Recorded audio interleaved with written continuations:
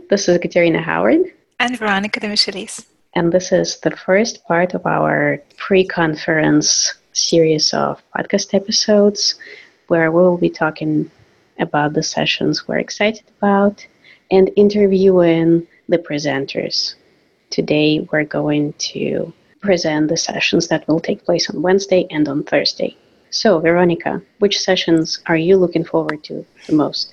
Well, I have signed up for 2 AST sessions on Wednesday, and I really look forward to them. One of them is the Definitive Guide to Making the Internet and its Technologies Work Better for Translators by Samer Rega. And the second one is NMT and Me, Securing Your Future as a Language Professional in the Age of Artificial Intelligence and Neural Machine Translation by Jay Marciano. And on Thursday, I'm really looking forward to the session on Project Management Tips, Tricks, and Tools for Freelancers by Manuela Sampaio. What about you? Well, I will not be doing any AST sessions this year, but on Thursday, I would like to shout out and mention Maria Guzenko and Eugenia Titsokolska's session about the SLD ATA certification exam prep group. And I probably will not attend it, but I am very happy that this initiative took off and that they will present at the ATA conference. Yes, this is very exciting.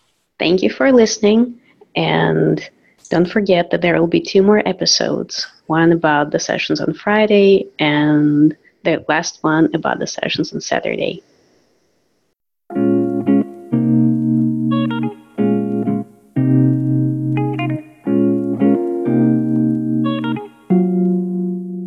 Hi, I'm happy to be here. My name is Athena Matilski, and I will be presenting 3 sessions at the ATA conference this fall.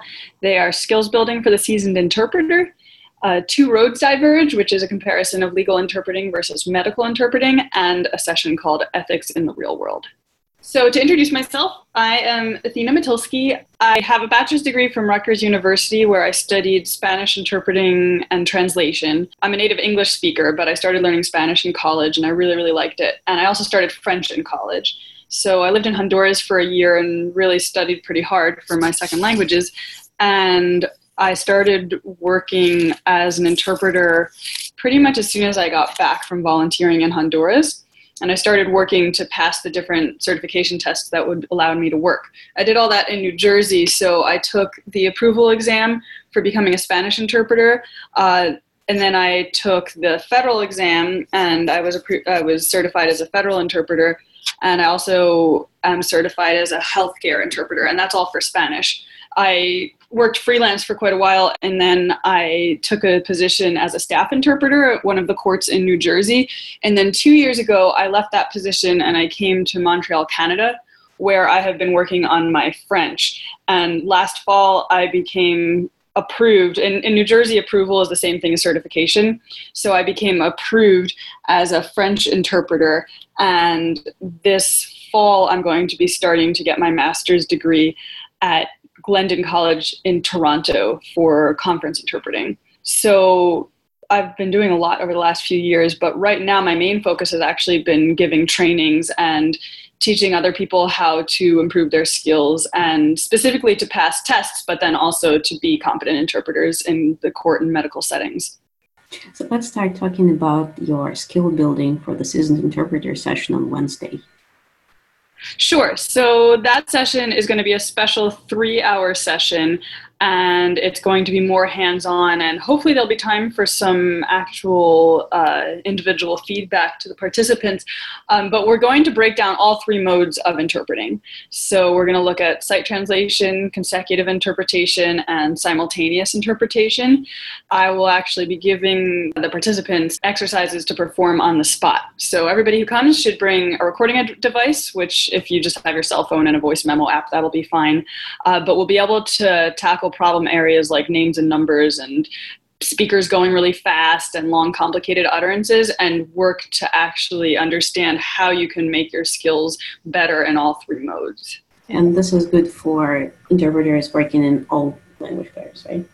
That's correct. It's going to be presented in English, and the exercises will be language neutral. So I won't be giving feedback on, how you say something in Spanish or Russian or anything else. It's going to be more about what are the skills that are universal to all interpreters and what are the mistakes that a lot of interpreters tend to make and how can we take our skills to the next level for whatever language you interpret.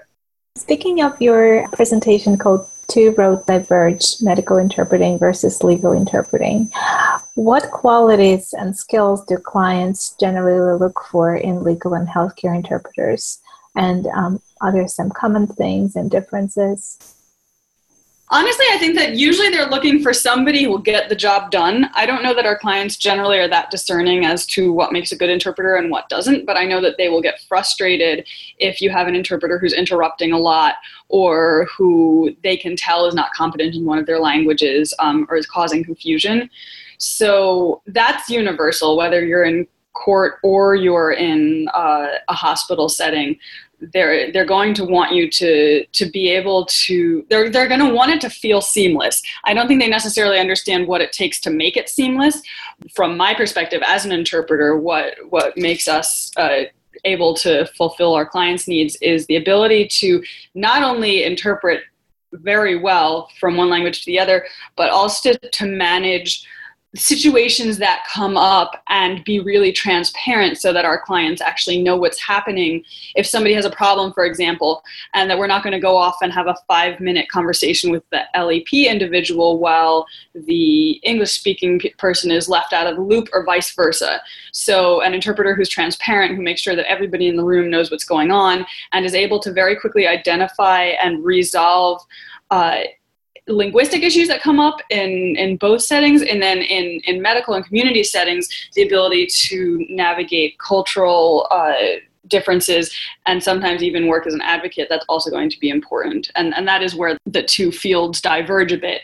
Well, a lot is where in court you can't really play the cultural broker or the advocate, whereas in a hospital and healthcare setting, you're sometimes actually expected to.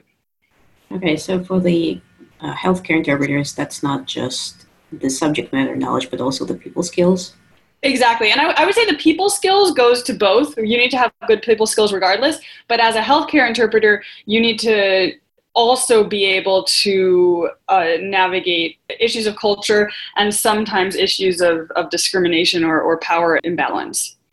Is that something that you will be talking about more extensively during your session on medical versus legal interpreting? Yes, what we're going to do is we're going to take a look at the codes of ethics for both fields, and where they diverge is precisely where I just mentioned, this idea that our role is more limited in court, whereas it is more extensive in a medical setting, and so we're going to be talking more in depth about that during the session. Would you advise beginner interpreters to focus on one of these fields, so legal or healthcare, or explore as many options as possible? I would say that it's fine to explore many options, but you should keep a focus at the beginning just because it's overwhelming anyway. You have to become competent in all three modes, and to add on top of that 2 different fields and 2 different types of roles is very challenging.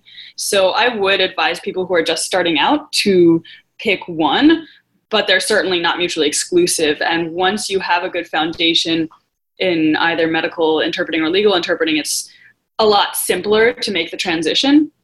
Personally, I started in medical interpreting. Back when I was in college, I actually did some internships, and I think that was a good way to go. Sometimes it's a less forgiving, it can be a more forgiving setting, but at the same time, that can be a problem because it's just as important as court interpreting. And if you're in a medical setting and you're not competent, but they've let you in because there aren't as many certifications, that can be an issue. So I would say, know that either way, you have a lot of responsibility on your shoulders, and you really need to do a good job. But for the medical setting, I think that there's a little bit more opportunity for beginning interpreters. And sometimes there's more opportunity as well for supervision. Like I had at my internship where I was just beginning, so I had somebody watching me just to make sure that I wasn't making any mistakes, or that when I did, they would be corrected. A follow-up question from a non-interpreter. It seems like the weight of responsibility is just crushing. Just how do you overcome this, especially if you're just starting out? You transition to teaching, and then you just get to tell everybody else what to do. No, honestly, it's a lot of pressure, and it's funny. I actually love training, and that's been more of my focus for the last couple of years since I've been in Canada, and I haven't been working as much as an interpreter. And it's nice to know that like people don't live or die based on what I say. But that said, I love interpreting, and it is an awesome responsibility. And I think that recognizing that, and then what I always say is that the best interpreter is not the interpreter who knows everything perfectly, who has every single last vocabulary word that they need to have, because that interpreter doesn't exist. The best interpreter is somebody who recognizes when they've made a mistake and they're not too proud to correct it, because we're all going to make mistakes. But if you have the ability to recognize when there's been an issue and correct it as soon as possible, then you should be okay. So I say, I mean, a lot goes into it, but making sure that you are very strict with yourself about your skills, that you challenge yourself and you continue to improve. That's very important. And then also learning from experience and making sure that even if you are a great interpreter and you've passed all these tests, you're still checking yourself and you are still correcting issues if they come up, then that's the best that we can do. So that's how I handle the crazy responsibility that is being an on-the-spot interpreter. All right. And the opposite of that, do you ever feel like there is a certain Dunning-Kruger effect for interpreters where people don't really know what they're doing, but they feel like they're acing it? Yes, absolutely. Yeah, I think that the interpreters, if I meet an interpreter who says like, oh yeah, I'm good, I don't need classes, I know that I'm doing a great job, like I'm going to be suspicious of you then, because our job is so challenging. It's really difficult to rest on our laurels. So yeah, I think that there are interpreters out there who think that they are better than they are, which is unfortunate because that can have pretty grave consequences. This was a nice bridge over to your last session, Ethics in the Real World. Could you tell us a little more about it? Yes. So my session on ethics in the real world, I was inspired because people keep coming to me asking me what to do in certain situations, and I'm not always sure. Nobody's ever really sure. That's why we have our ethics situations or our ethical classes, because situations come up that are complicated. So what we're going to do for this session is take a look at our code of ethics. It's going to be a briefer review than the one in Two Roads Diverge, but we will touch on both medical and legal codes of ethics, which are the main ones at this point that we have out there. Generally, the healthcare code of ethics would also cover other types of community interpreting, like education settings and church and that kind of thing. So we will touch on the different codes of ethics, and then we'll talk about actual things that have happened to us. So I'm going to ask the participants, I'm going to ask them to think back on their own interpreting careers and what sticky situations have come up for them. And that's the real world component. That's like, okay, well, what are you actually bringing to the table that has happened to you? And then I'm going to give the participants a couple different tools for hopefully being able to face such sticky situations in the future and have even better outcomes than they may have had in the past. Obviously, there's a lot of ethical dilemmas that arise when one interprets, whether in medical or legal settings. Will you be sharing, in addition to the tools and the tips that you were mentioning, will you be sharing some of the resources that people can explore on their own, or maybe you can name a few now that could help people prepare for these ethical dilemmas that can arise?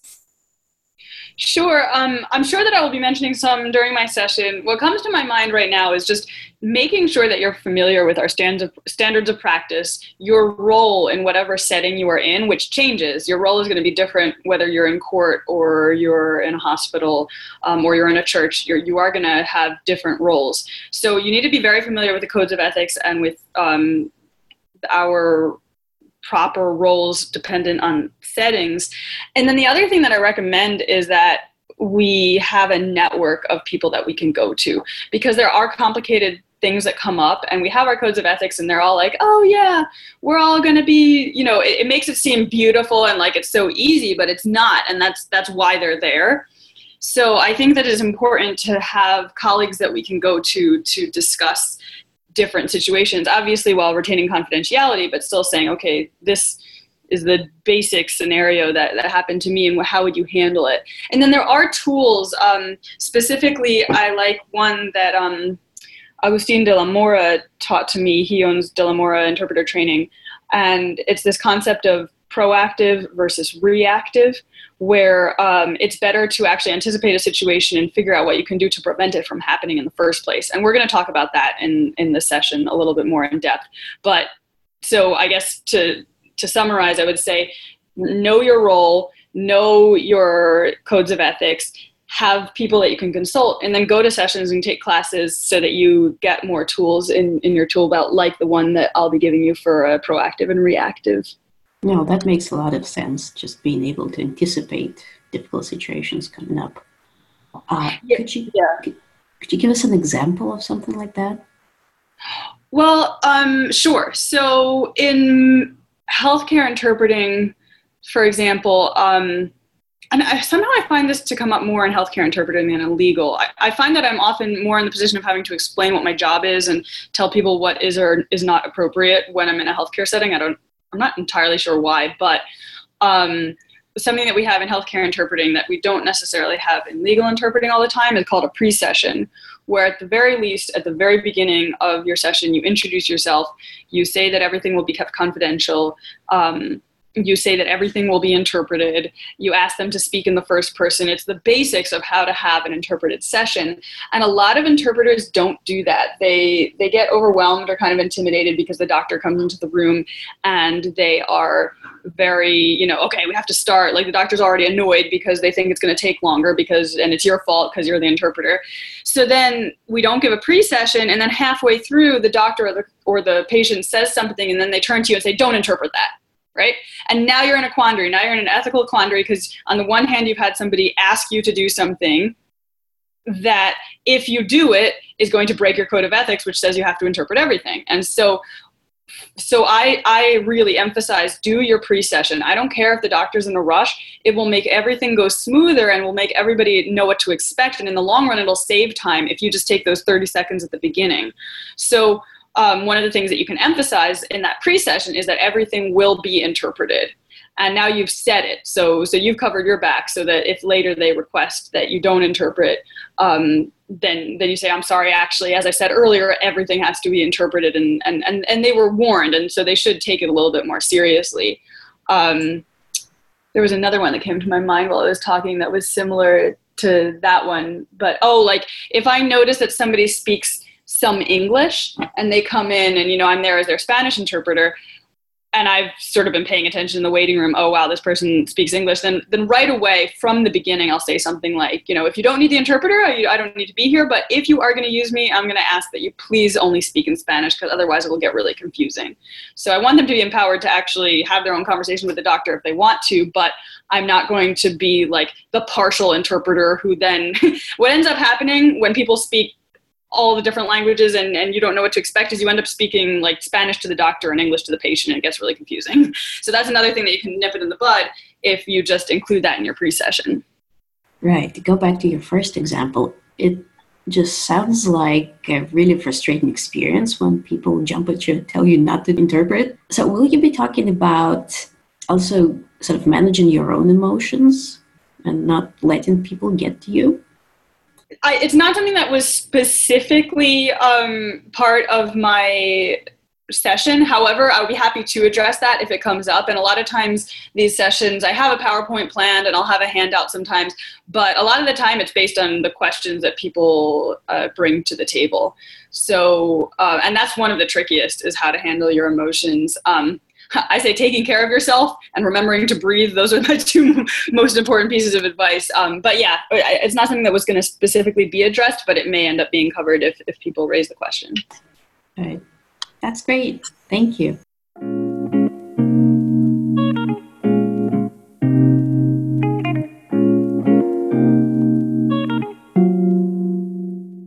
Hi there, my name is Jay Marciano.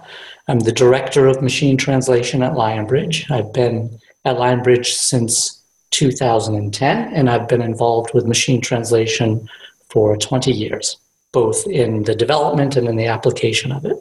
I'm doing one of the AST, the Advanced Skills and Training sessions, which is called NMT&Me, Securing Your Future as a Language Professional in the Age of Artificial Intelligence and Neural Machine Translation. And I'm doing a general session called How Artificial Intelligence and Neural Machine Translation Are Shaping Our Industry. Speaking of artificial intelligence and neural machine translation, this is something that scares some translators, or at least makes them feel uneasy or unsure about their future. Should we expect our jobs as we know them to go away in the next 10 years? So the important thing in the question is the as we know them. So the language services industry will probably expand. Our jobs as we know them might go away, but there will be many jobs, but the jobs will change. But that's not any different in our industry from any other industry. So very likely AI and neural machine translation and whatever future iterations of machine translation are, they will probably lead to more and more international multilingual communication and not less of it. And there will be need for support of that. So the job of translator and the job of interpreter might change, but there will certainly still be jobs for people with language skills and people interested in multilingual communication. Well, how would our new jobs look like? Are we going to have to be AI trainers, or what do you think will happen? Well, unfortunately, I don't have a crystal ball. But I do have an educated guess because I've been in the industry for 20 years.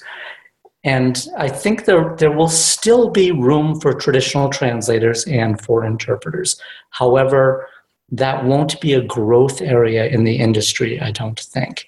And so anything that embraces and supports the use of language technologies, I think has real growth potential moving forward. And that would, of course, include artificial intelligence experts, but generally speaking, people with language skills aren't really interested in computer coding and things like that. So then it's a matter of doing the things that have to do with language, filling in the skills that the computers are not good at, or the types of services that allow the software to perform well. And there are all kinds of job descriptions that are in that category. So something that I think is extremely important is what I call data curation. And so it's taking care of a company's linguistic assets, which would be organizing them, make sure they're of very good quality. And when I say linguistic assets, of course, I mean translation memories, I mean the content that they've authored, I mean glossaries and style guides and things like that. All of these things can be used by artificial intelligence systems to learn about how language is used. However, these kinds of systems need to train on very high quality data. And so ensuring that a company's data is of high quality is what I call data curation. And that's something that I think will be very big in the future. And then there are all kinds of other things around terminology management, computational linguistics, and of course all the stuff around machine learning. But there are also very linguistically oriented responsibilities around there in terms of supervising the machine learning and evaluating it, seeing if the systems are actually improving better, providing better translations or not. And of course, all of these technologies have to be used, and they have to be used as part of a multilingual communication strategy.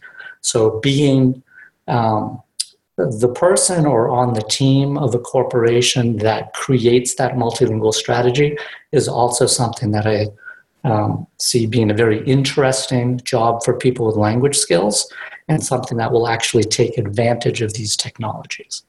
Thank you.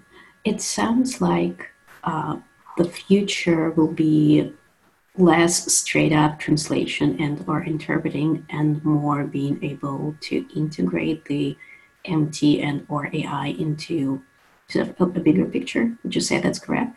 The way I look at it is that translation has always been a necessary evil, if you will. So it's not one of the things that you think, you wake up in the morning and think, oh, I'm going to buy myself some translation today.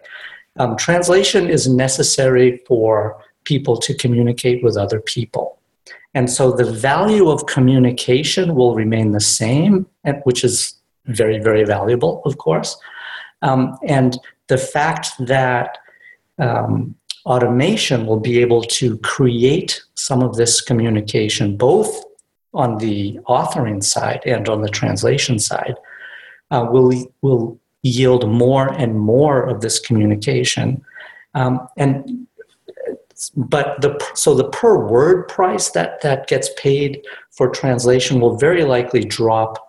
But I don't even like to think of it that way, because I think we'll be moving to different models of payment for translation. I'm not exactly sure what those models are, but one thing that is sure is that machine translation is now on a daily basis processing more words than traditional translators do in an entire year.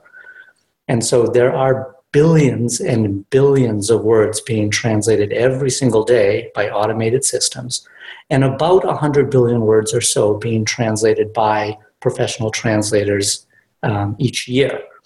And so the jobs will change dramatically, the pricing schemes will change dramatically, and the way I like to put it is we all tend to think that technology is coming after our jobs because we all have a fairly self-centered view of the world. But in fact, every industry is under pressure to do things more and more efficiently. And so we're no different in the language services industry. And so the thing that I like to say is that if you are a mediocre translator or interpreter, you're in trouble. But just the same, if you're a mediocre truck driver, or if you're a mediocre farmer, or if you're a mediocre stockbroker, you're in trouble, because those things that are relatively easy to do will be automated. And you have to develop skills that are more nuanced and more precise, and that respond to the job market that's there. And people who do that, who have the ability to adjust to various technologies, I'm very sure will thrive. Thank you.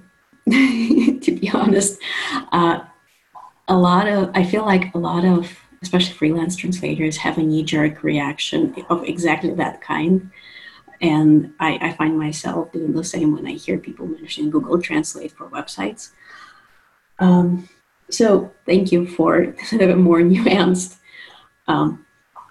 explanation of what is happening with the MT and AI. If we were to talk about content types and types of documentation, which ones are the most likely candidates to be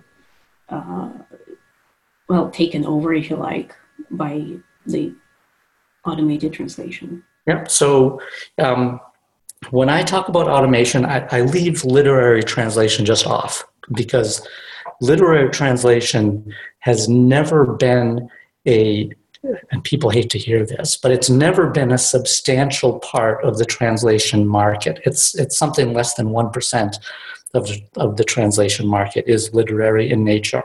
And I don't expect that to be changing much at all. So content that is artistic in nature will continue to be translated traditionally. That is by a single professional literary translator translating the novel and working probably very closely with the author to make sure that all of the nuance gets translated, of course, from the source language into the target language.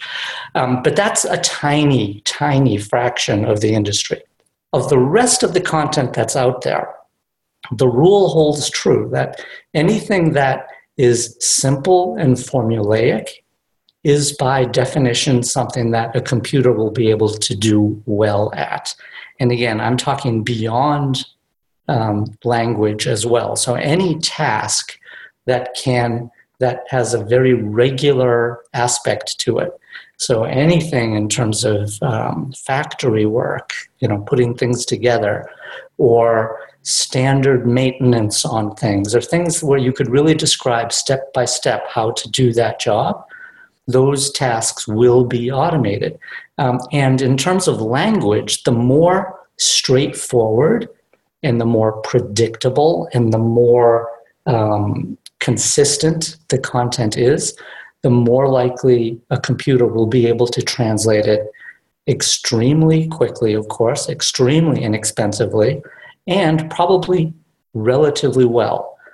Something that we are seeing with the increased use of neural machine translation is that translations are getting more and more fluent. So, and when I say translations there, I mean machine translations are getting more fluent.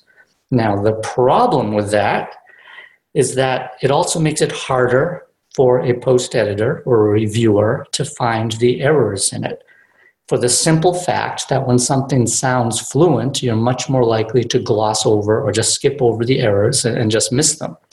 For this reason, I think that the idea of translating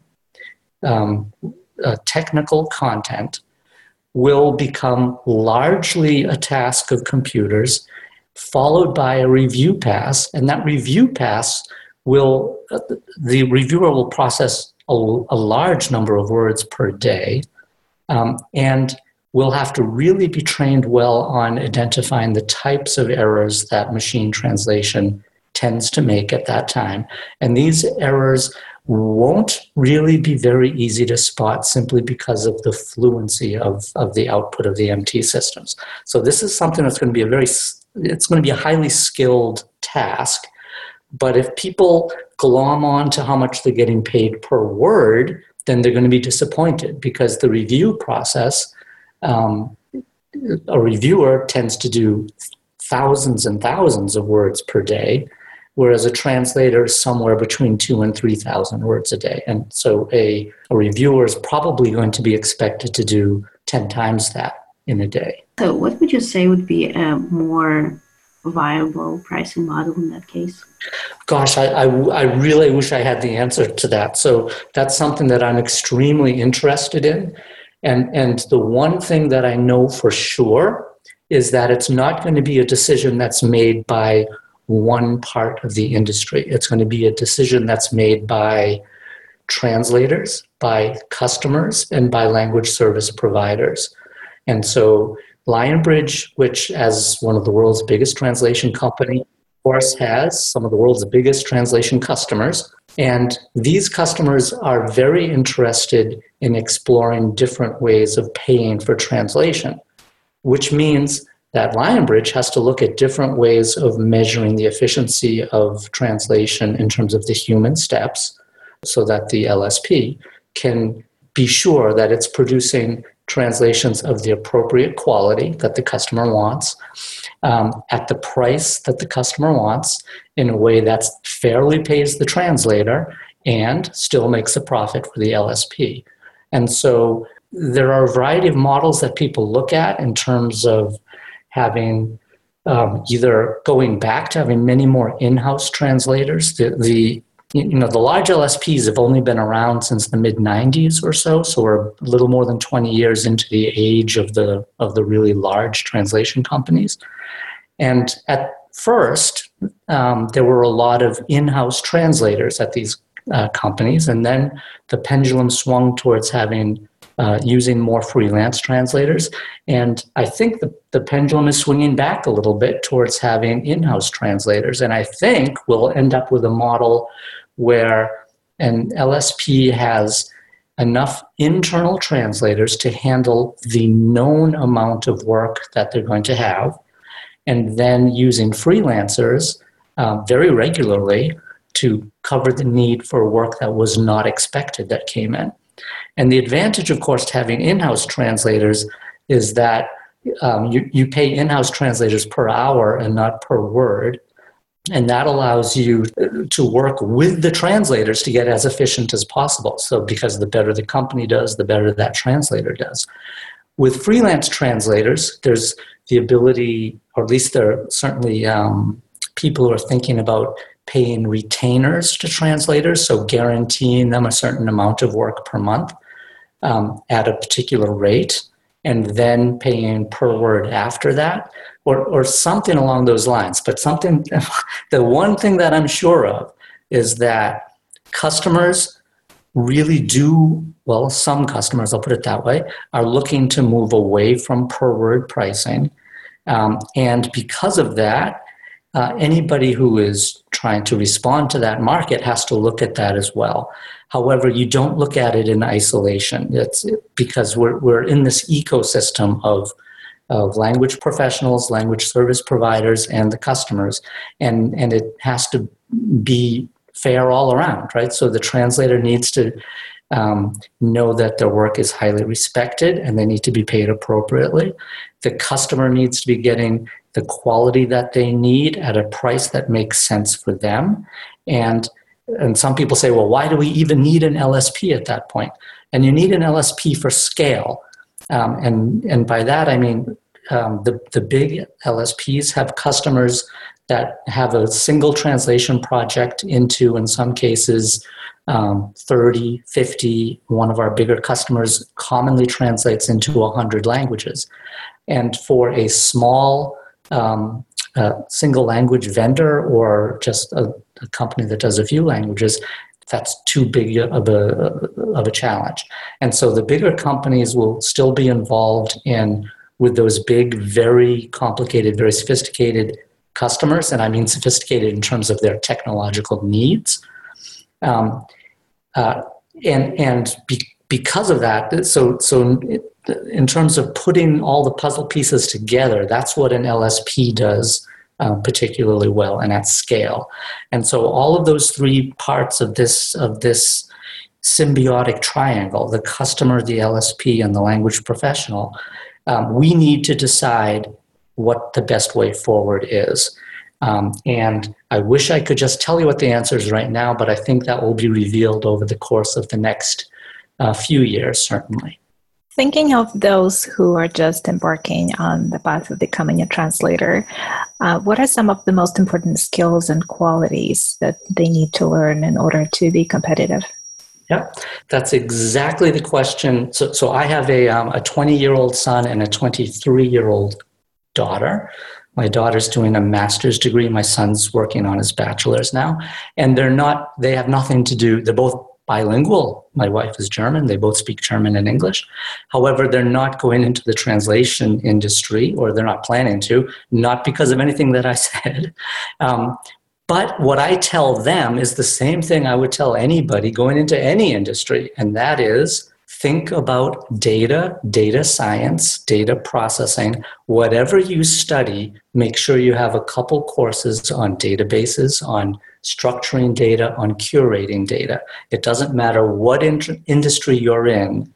The fact that we accumulate more and more data year after year, according to one study I saw, every year we produce 40% more data than we did the year before, which is stunning. If you think about how that piles up, it's amazing that we have enough capacity just to store it all. But that data is incredibly valuable. And I'm speaking much more broadly than just the translation industry. However, narrowing it down to our industry, that data is going to provide incredible efficiencies and information about what customers need and how the translations are used, and will help us to put a real ROI, a real return of investment on translations, because we'll be able to track what happens with that information. And so being able to leverage that data is something that is, I would encourage anybody getting a degree in any field to think about studying data science as a minor, or at least become knowledgeable about it and be comfortable with databases and with structured data, and don't be afraid of it, because it's just a bunch of ones and zeros in the end. And in our case, there are letters and characters that make up words and sentences. But it's that data which provides the education, if you will, for artificial intelligence systems. And it's the people who have a real facility on using that data and understanding the value of it who are going to thrive in every industry, including ours, as we move forward. Thank you so much, Jay. It's been really enlightening and fascinating, and we look forward to your presentations. You're very welcome. It's really a fascinating time to be in our industry. There's so much going on. Any translators out there who are skeptical about the advance of machine translation, just go try it out. You'll see that, go to Google Translate, go to Microsoft Translator, go to DeepL, go to any one of the systems that are out there, run a couple sentences, run a couple thousand sentences, look at the output, and understand that it has gotten better in the last few years, and by that I mean the last 3 years, than it did in the previous 15 or 20 years before that. So things are changing, and it's up to all of us to change with it. Yeah, I did just that last week. I was listening to a podcast with Andre Morris, who's a German conversion copywriter with an agency. And in the end, he invited people to subscribe, and if they don't speak German, to translate his articles via Google Translate. So of course, me being in translation, I was like, oh my gosh, how can you possibly suggest this? This is a terrible idea. Actually, for comprehension, works just fine. And so the question is, of course, always, what is the customer using the translations for? And if it's something that is critical to their business, then they are absolutely going to want to ensure that that translation is of the highest possible quality. And if it's something that for them is nice to have, but not really critical, then they're going to be less interested in the quality, and they're not going to be willing to pay as much for it. And so that's the kind of role that machine translation can play. I often say that companies are willing to spend on a translation some percentage of what they spent on creating the content. So the more they spent on creating it is indicative of how important it is to them. And then they'll be willing to spend some portion of that or some percentage of that on the translation. Whereas if they didn't spend anything or very little, so for user-generated content, for reviews of products and things like that, which have real value for companies, but they're going to be willing to pay much less for the translations of those. And so that's a place where perhaps machine translation will be a perfectly satisfactory solution. Right. So in your experience, the value of translation is always less, the price of content translation is always less than that of the content creation. Well, if you're talking about if you're translating it into 100 languages, then no, it's going to be more expensive. But if you're talking about translating into one language, then generally speaking, if somebody spent, 5 hours writing a 3-page white paper, and that person is an engineer who's a highly paid product specialist for a company, then of course the company would not expect to pay that much for the translation. So people often underestimate how much it costs to create a document. If you add up all of the hours that go into them and the hours of research and everything like that, then it's a lot of money that goes into creating the original content. And generally speaking, the translation will be a fraction of that, not a multiple of that, per language, of course. If you want to go into all 7,000 human languages, it's going to be pretty darn expensive. Yeah, it all adds up. Well, thank you so much for taking the time to talk with us. It's really my pleasure, and I look forward to seeing your listeners at the ATA conference, and I would encourage them to come right up to me and say they heard this, and if they have any questions, I'm always there to answer them, and even more, actually, to learn from them about what their concerns are.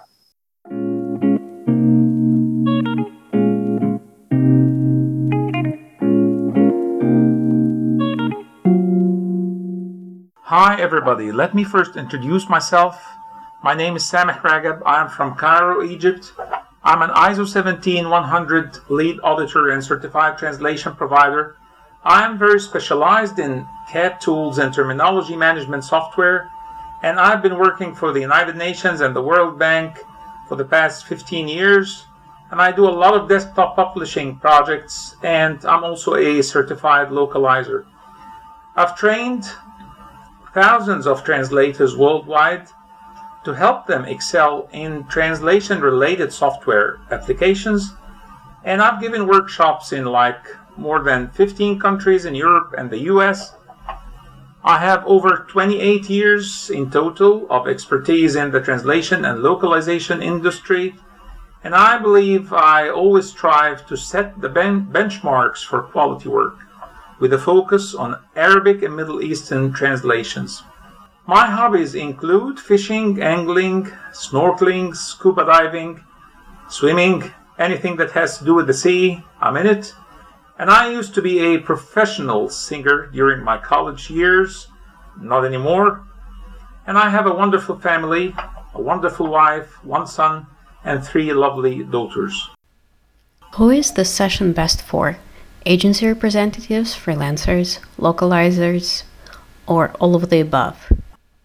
Well, my coming session is a sort of an advanced one, and of course it is valid for all sort of participants like agency representatives, freelancers, localizers, etc. And even though my session is always full of secrets of trade, and that means revealing a lot of tips and tricks that can really compromise my competitive edge, yet I believe that it's open for everybody, even agency representatives. So, what is web scraping, and how can it help us save time? Well, web scraping is, in simple terms, is a technique used to automate the process of extracting large amounts of data from websites or other online file formats like PDF files, then saving them to a local file in your computer or to a database or spreadsheet format. Therefore, instead of manually copying the data from websites or difficult to convert files, the web scraping software or technique will perform the same task within a fraction of the time actually needed to copy and paste. And thus, this will help translators build huge offline glossaries and term bases. And I can safely say that web scraping is going to be the most important element in the translation industry in the next few years.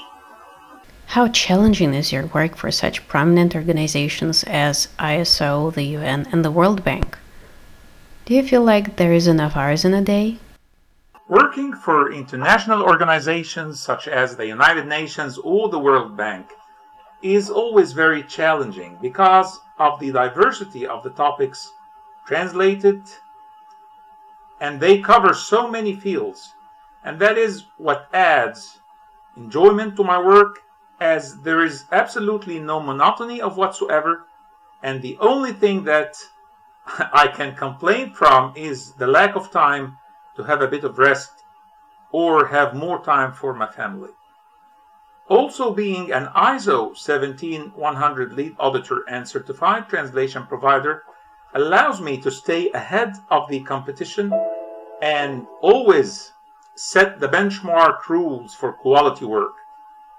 I keep on trying to enhance the standard and allow others to perceive the importance of being certified and working according strict quality rules. What are some common mistakes that translators make when doing research or managing their files? That is a very difficult question to answer in such a short conversation because there are a lot of aspects to cover and argue about. However, I can say that when researching for the most used translation for any difficult term, I always teach my students and collaborators to be excellent decision makers. That is very crucial.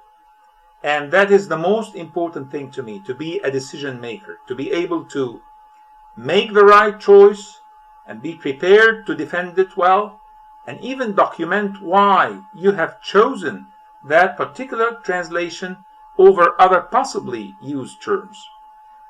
The purpose of my session is to allow translators to be able to build an arsenal of reliable offline resources and hence minimize the time needed to research for terminology online. That would really speed up their productivity by at least 40%, especially when working on a medical document, technical document, legal document, or very specialized subject.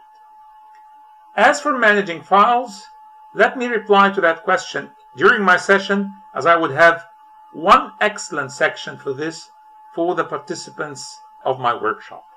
I look forward to meeting you all in the coming ADA conference, and I believe that together we can have a really fruitful session. Thank you very much and have a wonderful day. Sameh Ragab.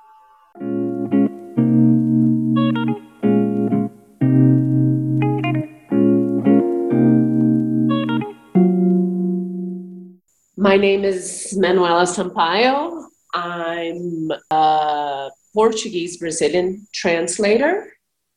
I have a law degree and I worked for 5 years as a corporate lawyer until 2007 when I left my last job as a lawyer and started working with legal translations so that I could work from home and have more time with my daughter. In 2012, I concluded a professional interpreter training, and so since then I've also been working as a conference interpreter. And at the ATA this year, I'm going to be talking about project management tips, tricks, and tools for freelancers. Could you tell us a little more about your personal experience of project management? So I work mostly with direct clients, and every now and then I have to deal with projects that are into other source languages in addition to the ones that I work with, or sometimes that are with a very large volume.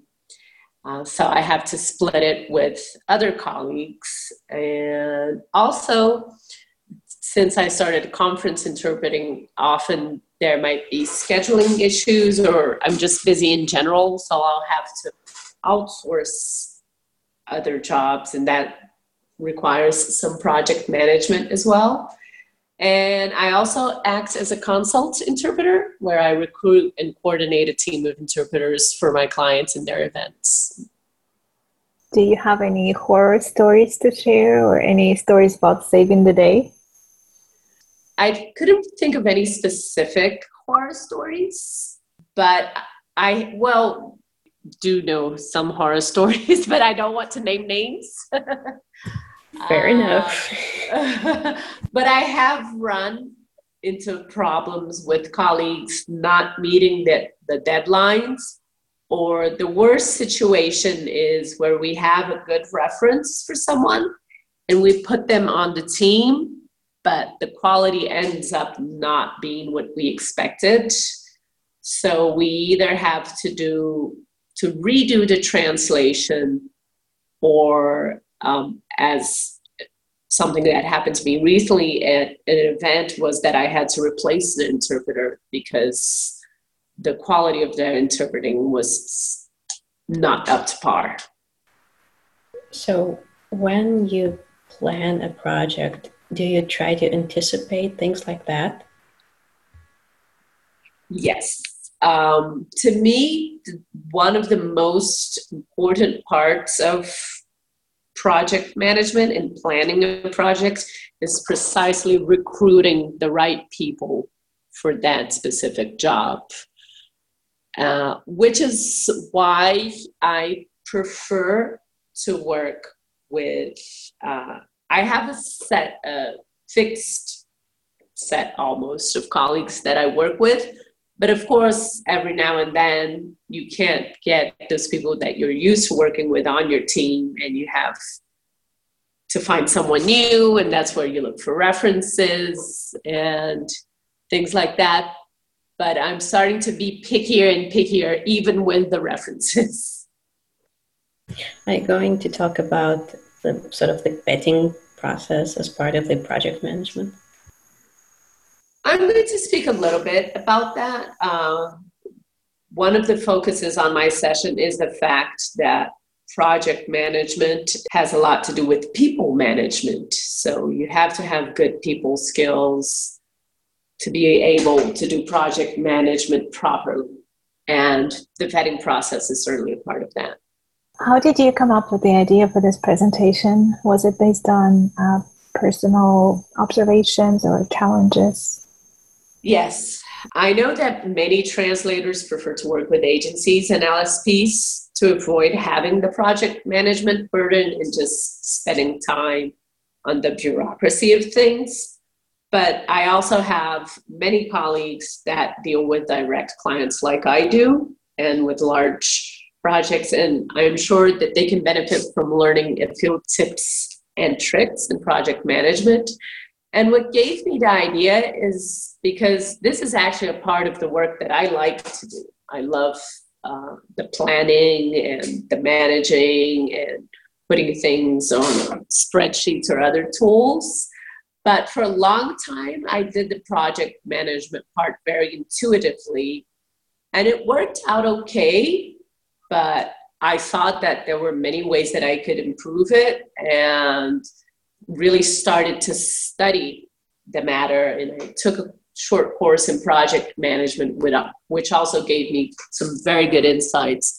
And this has certainly helped me improve and actually optimize my time. That sounds fascinating. I look forward to your presentation very much. During the session, do you think the tips and tricks that you will share will help us control not just the professional side of our lives, but also the personal lives and responsibilities? Certainly, because I think life is actually a set of projects that we manage, not only just our jobs, but our family, our home, when we go on trips. These are all projects that can certainly benefit from good management and proper organization. So I'm going to be sharing how to use some tools such as Trello, Asana, and Todoist, not only when you're managing translation and interpretation jobs, but also how you can fit these into your personal life as well. So I look forward to seeing you in New Orleans. Likewise, I'm very excited about your presentation to you, Manuela, and thank you for finding time to join us. My pleasure.